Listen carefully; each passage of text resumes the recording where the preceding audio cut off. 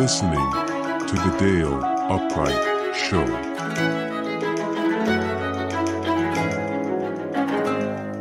And now, your host, Dale Upright.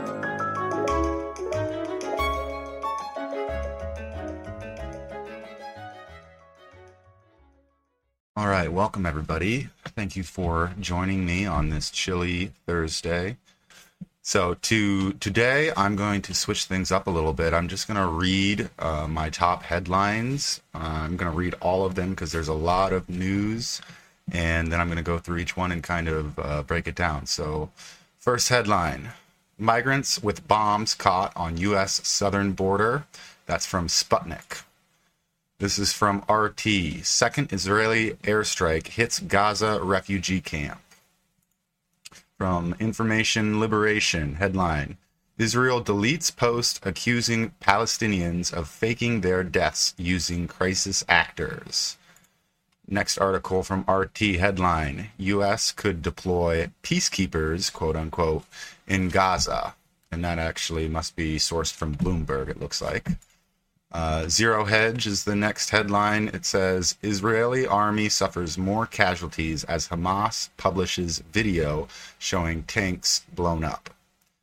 Next headline from Truth Press, Nancy Pelosi subpoenaed in California criminal case. Next headline, RFK Jr. explains why he went on Epstein's private jet in 1993. Next headline, ex-Republican state senator indicted for child sex tourism and child pornography.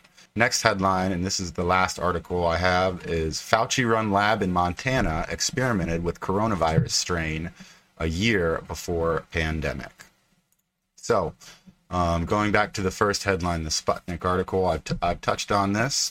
Migrants with bombs caught on U.S. southern border. The article goes on to explain that these bombs were the size of a bowling ball, I believe, the size of a cannonball, actually. The quote from the article right here, I'll read it for you. It says, we have just returned from our southern border, and it is painfully clear that with Joe Biden's open border policy, our country is really at an increased threat for a terrorist attack. That is coming from U.S. Senator John Barrasso. The quote continues, a couple days before we got there, alert border agents were able to seize immigrants carrying with them IEDs, explosive devices really tailor-made for terrorism. They were the size of cannonballs. So I'm not sure, it sounds a little sensational that they threw in the physical size. The only thing that the physical size has to do, I guess, with the bomb is how big the explosion is, how big of an explosion it will make, and so I suppose you could fit more, explosive material in there. So the next couple of articles are dealing with the conflict in Israel, and actually, before I go on, I wanted to share with you guys a video that I shared on my TikTok account. There are two. Well, there's three videos dealing with the conflict, but the first one here is a Hamas official, and this is pretty scary. This is kind of one of the main stories today. Is this video? So I'm going to play it for you guys. Israel is a country that has no place on our land. We must remove that country because it constitutes a security, military, and political catastrophe to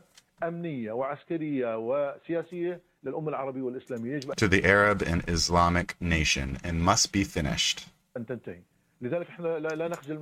We are not ashamed to say this with full force. We will teach Israel a lesson, and we will do this again and again. The Al-Aqsa flood is just the first time, and there will be a second, a third, a fourth. Because we have the determination, the resolve, and the capabilities to fight.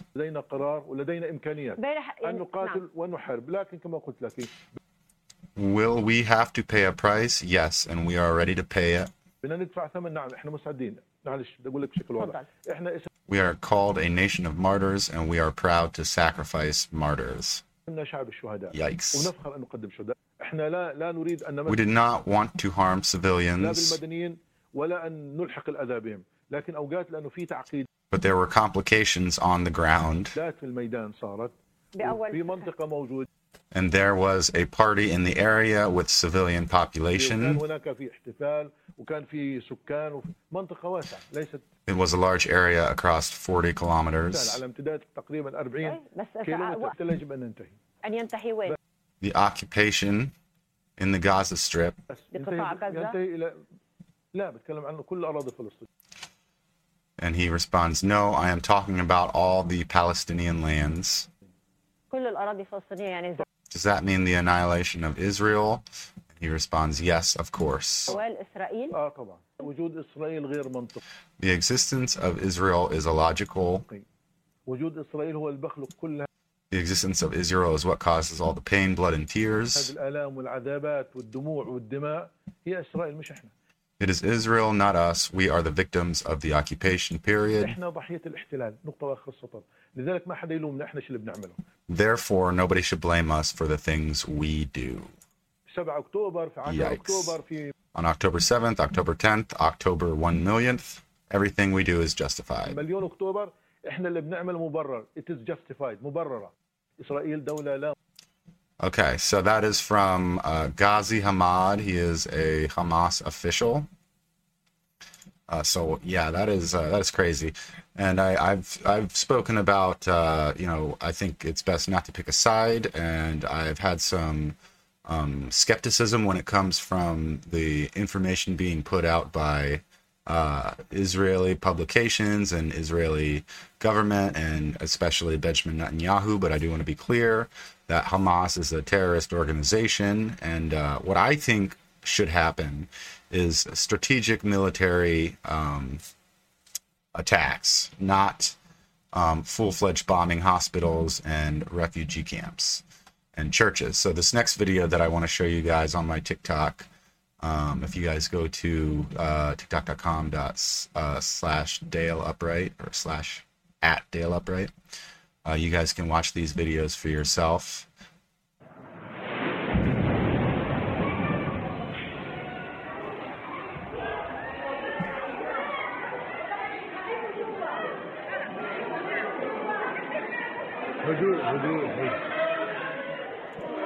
So this is an Israeli airstrike right outside of the Holy Family Church in Gaza, which looks like is a Christian church. And I have heard from multiple sources that there are lots of Christian Palestinian civilians. So when we're talking about civilian casualties, obviously, regardless of what ethnicity, what religion, civilians should be prioritized to the highest degree, that there should be as minimal amount of civilian casualties. I understand that when you're in war, war is, as they say, war is hell, and there are casualties. And sometimes when you're taking out a base, if there are a few civilians around, they call that justified in many cases. That should be minimalized as much as possible.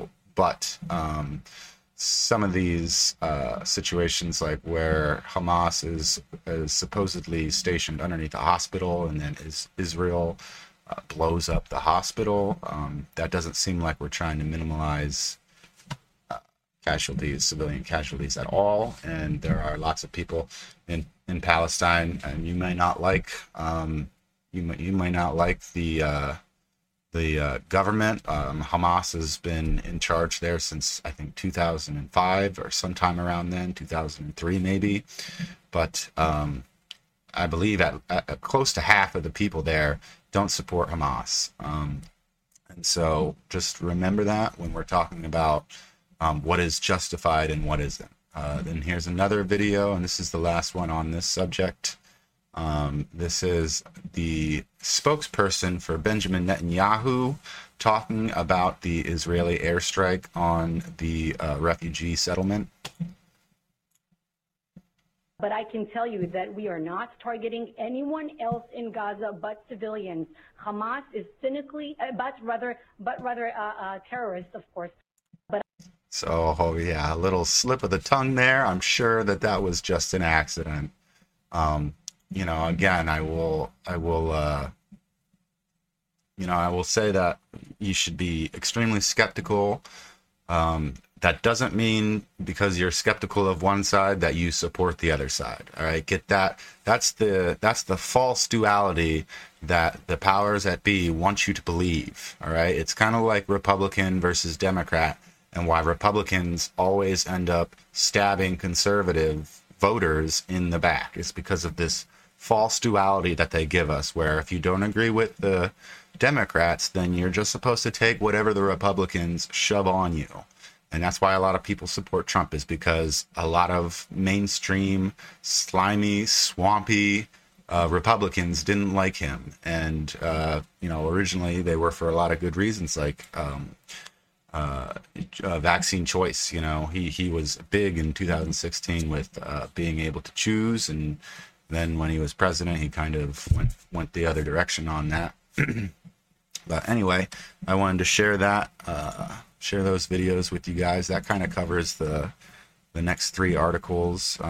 This headline from RT says U.S. could deploy peacekeepers in Gaza. They're sourcing that from Bloomberg. So again, there are geopolitical implications with the United States getting involved, and there's already Delta Force that have been confirmed on the ground in Israel. Supposedly, they are there for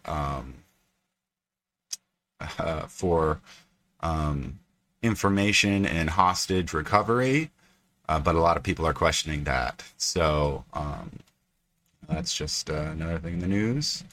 All right, so the next one of the big kind of breaking stories within the last 24 hours is Nancy Pelosi is being subpoenaed in California. I also have a video on that on my TikTok account that I'll play. So Nancy Pelosi is being subpoenaed in a criminal case.